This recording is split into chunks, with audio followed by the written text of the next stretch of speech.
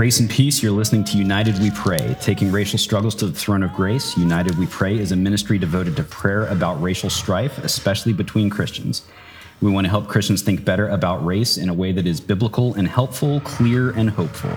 You can learn more about our work at uwepray.com. That's uwepray.com, where you can find articles, old episodes, and more. I'm Austin Suter here with my co-host Isaac Adams, and unusually, we are here in front of an audience. We are. We're here together in the flesh. Usually we're not. That usually doesn't happen. Right. Which is great. But now we are here at a local church doing this for them. That's right. We're here with friends. They've kindly given up their evening to watch us fumble through our first live show. Yeah. Buckle up. You have a scriptural reflection to open us with. Yeah, I think tonight we're going to be talking about repenting of racism, kind of basics along those lines. And I just want to open with Psalm 19, when the psalmist asks, "Who can discern his errors? Declare me innocent from hidden faults. Keep back your servant from presumptuous sins. Let them not have dominion over me. Then I shall be blameless and innocent of great transgression. Let the words of my mouth and the meditation of my heart be acceptable in your sight, O Lord, my rock and my redeemer." And what I love about the psalmist there is he understands what Jeremiah was getting at, is that the heart is deceptive and wicked. And so it is possible for us to have major blind spots, and we can confess those and bring those to God, who sees everything. So I think in terms of this conversation, often Christians, at least in the kind of evangelical streams we swim in, we're hearing about lust, we're hearing about finances, we're hearing about greed, but about partiality, this sin, it becomes something that's either unmentionable or unforgivable. And I know we'll talk about that in a little bit. And so we want to ask the Lord just humbly to search us and know us and to forgive us of those blind spots. So can I do that? And then we'll hop in? Absolutely. All right, let's pray. Father, we do pray that you would declare us innocent of our hidden faults. Lord, we understand ourselves to have many of them. So, Father, we pray that you would give us grace to see them, to repent of them, to run from them, to run to Jesus. Help us, we pray, in Jesus' name. Amen. Amen. So tonight we are talking... It's nice to hear amen echoed. Like, it's usually us in our literally prayer closets. Yeah. We're talking tonight about repenting of racism, as you mentioned. Yes. Totally non-controversial. Oh, as always. So presumably you're talking to the white folks here? Why did you set me up that way? Yes. And I'm talking to everyone made in the image of God who has fallen short of the glory of God. So I'm talking to everyone. And I think we should just define racism right up front, because this is connected to that, right? Because often we like definitions on the show because often the race conversation is like talking in Babel. It is just, we're trying to build this thing, church unity together. I know that we're building that in Babel, but just for the sake of analogy. And we're talking past one another. We're speaking different languages, using the same words, but we have different dictionaries. And so we try to have this Bible be our dictionary as much as it can be. I think racism from James 2 would simply be ethnic partiality. Ethnic partiality. It is anyone can be racist toward anyone else. I think where we've sadly and tragically seen this in the weeks surrounding tonight's conversation is racism against our Asian brothers and sisters and neighbors. And Austin, even I'll say this because I think transparency and honesty is good. I've been sad to see that from the hands of many black brothers and sisters. So them being racist toward Asians, just seeing horrific things. Us, the black community being racist toward our Asian brothers and sisters. So yeah, I'm not just talking to the white brothers and sisters here. I'm not talking to them. But I'm talking to all of us. Yeah, and I think that's a key point that, if racism, as we're talking about it, is just ethnic partiality, who among us is above expressing partiality? I would say none of us. That's right. And that doesn't mean it can't be expressed in systems or structures, and we can talk more about that. But it does mean it can certainly be expressed in any of our hearts. And so whereas we might be quicker to say that we struggle with a particular financial sin or anger or anything like that, you don't often hear somebody just volunteer that they struggle with racism. That's right. Like, hey, I'm a racist. Everyone's like, oh, you're a leper. Thank you. Why is that? Well, I think there's a bunch of reasons, but I do think this sin has kind of gone. Not kind of. I think historically the case is evangelicals have gotten compromised with this sin, and it just wasn't viewed that way for the large part of our history. I'm talking about the American kind of evangelical church. It wasn't viewed that way. The one institution that should have stood up against this sin, and it did in certain parts and branches, but too many parts and branches didn't decry the sin. They gave it moral sanction and said this was actually a part of the will of God. And that's why, you and I, just a few decades ago, couldn't be married to our wives. I would probably be killed for being married to my wife. You would be thrown out, right, for being married to your wife. And so I think often this sin is mystified because we don't talk about it. And so it's kind of treated as the unforgivable sin. It's so great. None of us want to be known for committing it. So that we just say, well, I can't be that. It's kind of like being rich. No one thinks of themselves as rich. Most people, at least. It's like, it's the other guy who's rich. Well, it's all a bit relative, isn't it? And so we want to be honest about who we are and what we think. And I think Christians have wrongly been discipled by the world in that, if a public figure is branded a racist, their career is over. Right. They lose everything. That's it for them. They've got to go on a rehabilitation tour afterwards if they want to do anything ever again. Right. We can sort of, I think, defensively treat it that way in the church.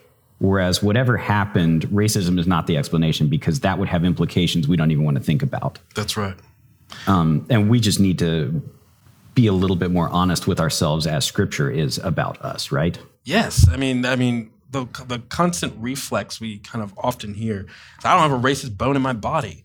It's like, yeah, you got a racist organ. It's that heart of yours in that chest that actually could be a lot more prejudiced than you maybe want to admit. And even if it's not, that's kind of missing the point because, we could think of, for example, the parable of the Good Samaritan, which I do think in some sense is a racialized parable. I understand not the modern idea of race, but Jesus picked, the whole reason the story has punch is because the Samaritan comes.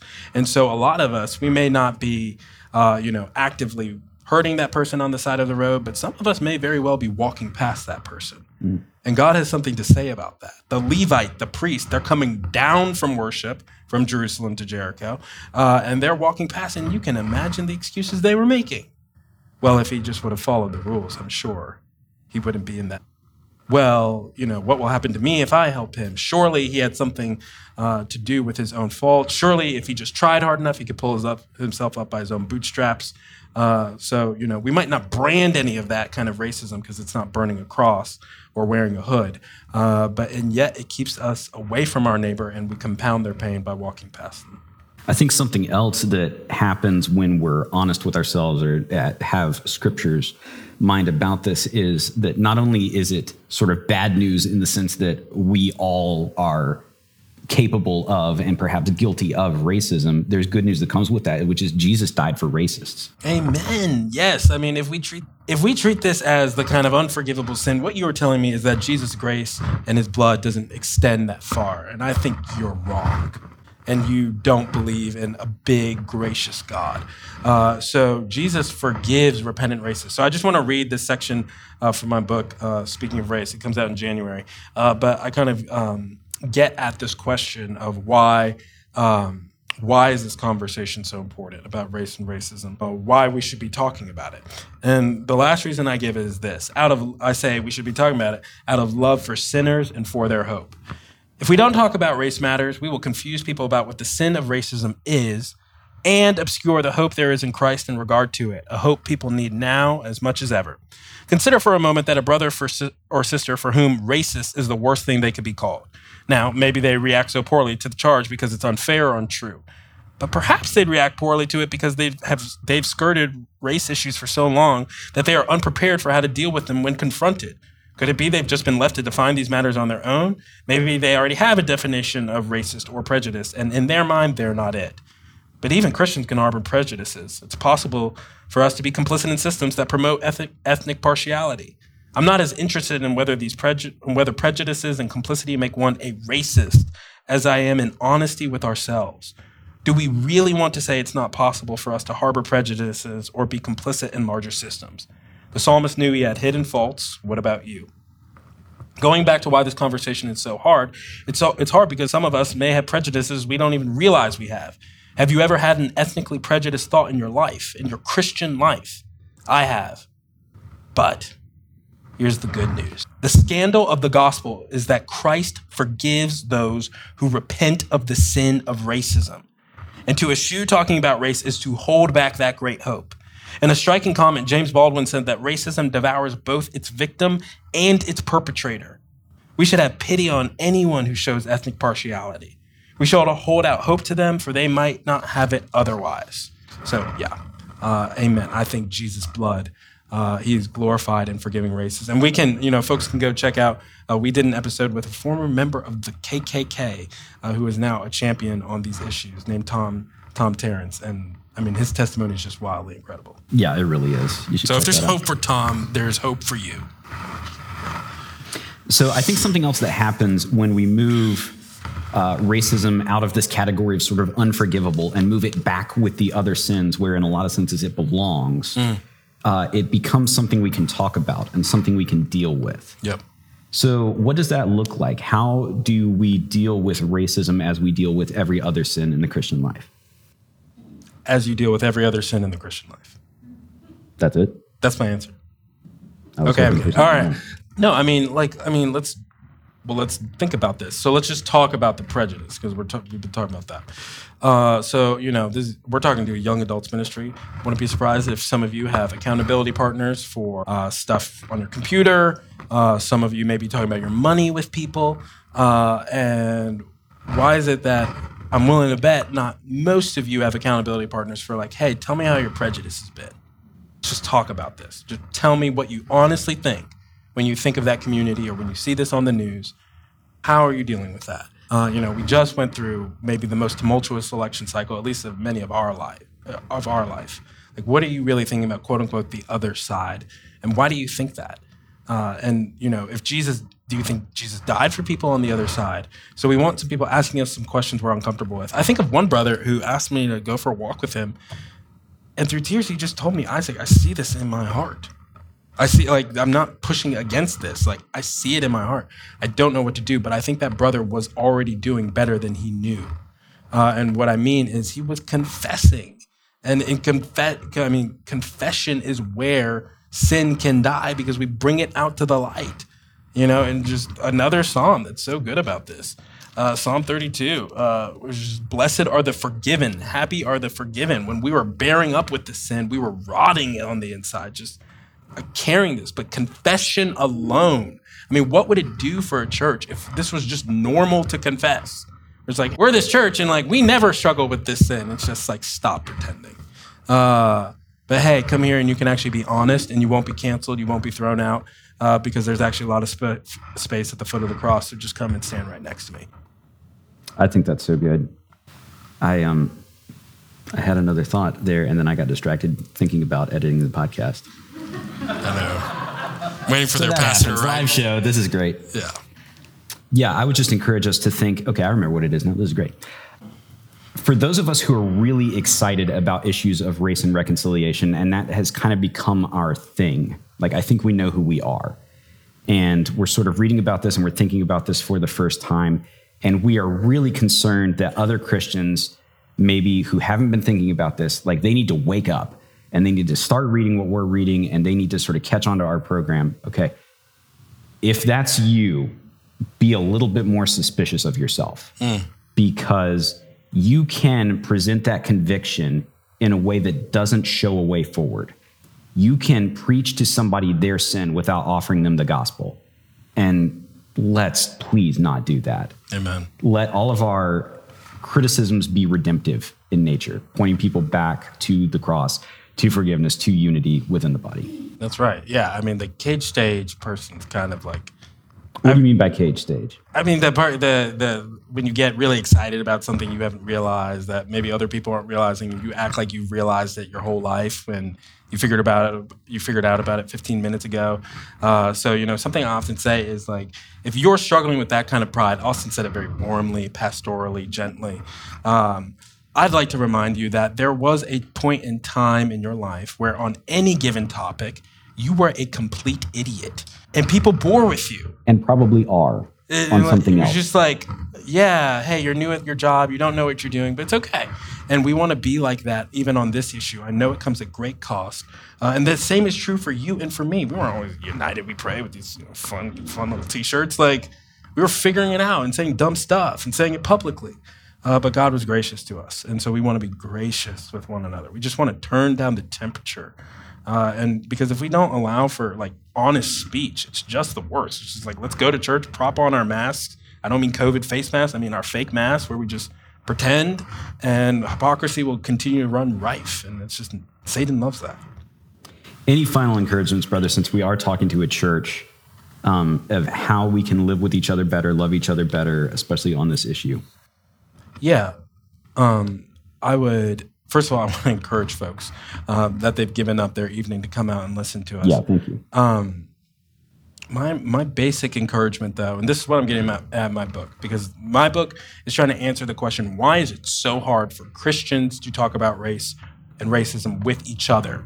So, got that it's hard to talk about it with your secular coworker. You guys don't share any basic kind of worldview principles. But even the people, we do share basic worldview principles with, why is it so hard for us to talk about this with each other? And what I would encourage you toward is an honesty and a transparency. And if I can add one adjective to that, it would be a humble honesty and a humble transparency. 1 Peter 3:8. Finally, all of you be humble. I'm going to botch it, so let me just turn over there. And while I'm doing that, Austin, I like what you say. You say, be yourself when you're kind of giving advice in this conversation. You say, be yourself, and then you say, be the most humble version of yourself. And I love that. So 1 Peter 3:8, finally, all of you have unity of mind, sympathy, brotherly love, a tender heart, and a humble mind. And that is just so important. So I think that, we can kind of be like, to avoid conflict, we're just not going to deal with it. And we all know that, under the rug, it just gets really, really dirty really fast. So I would encourage, deal with it, but deal with it honestly and humbly. And you'd be surprised just by conversations what can happen. So I think a lot of us want to go out and, march on Pennsylvania Avenue and do these amazing things when it comes to race and racism and justice. And I love that. But a lot of us can't even have a constructive conversation with that person we dread seeing at Thanksgiving, much less on Sunday morning. So I think if we could even do that little thing, I think, to quote the Bible, like angels would long to look into that. Well, I have nothing to add to that. I think we should close there. Let's pray about these things, lest we be hypocrites. Amen. We don't want to be that. So you open, I'll close. I'll start, yeah. Father, thank you so much for this time and for the gift of gathering with these brothers and sisters. And Lord, we pray for all of us that you would spur us on to greater obedience, greater unity as a people. Lord, make us humble enough to admit that we are sinners and that we are capable of things we don't even want to mention. And that when we are that humble and when we have that realization, that we would be able to have more honest conversations with each other and with you. And Lord, we pray that you would use this time, use these conversations to reveal to us our hidden faults, that we might turn from them and repent. Lord, help us to love our brothers and sisters better through this. And we ask for your help in all of it. In Jesus' name, amen. Amen. Father, we do think of Peter's words to folks who are walking as exiles. We so often feel like exiles in this world. In these pandemic times, it's so easy to feel dispersed. Father, it's so interesting that the threat you point to, though, is not the threat from without, but the threat from within in our churches, that we have a proclivity to divide over things we don't need to divide over, and to implode and to tear one another apart. Father, we pray that you would give us grace to see that it is possible to hold our beliefs and hold our tongues. We pray that you really would give us unity of mind and sympathy and brotherly love and a tender heart and a humble mind. Lord, we pray that those would be our marching orders as we enter into conversations. And we pray we would enter into conversations knowing that there is great grace for us in our Lord Jesus Christ. And that we can extend great grace to others. Father, we pray that we would see that the more we disagree with someone, the more gracious we should be with them. Father, we pray that you would help us to repent of roughness and callousness and fear, and that we would fear you above everything else. Lord, we are weak in this regard. We're often wrong, but we pray to you because you are strong and you're always right. Help us, we pray, in Jesus' name. Amen. Amen. Thank you so much for listening. You can find out more about us at youwepray.com. Grace and peace. I have a weakness. Oh, yeah. Tell everything to God in prayer.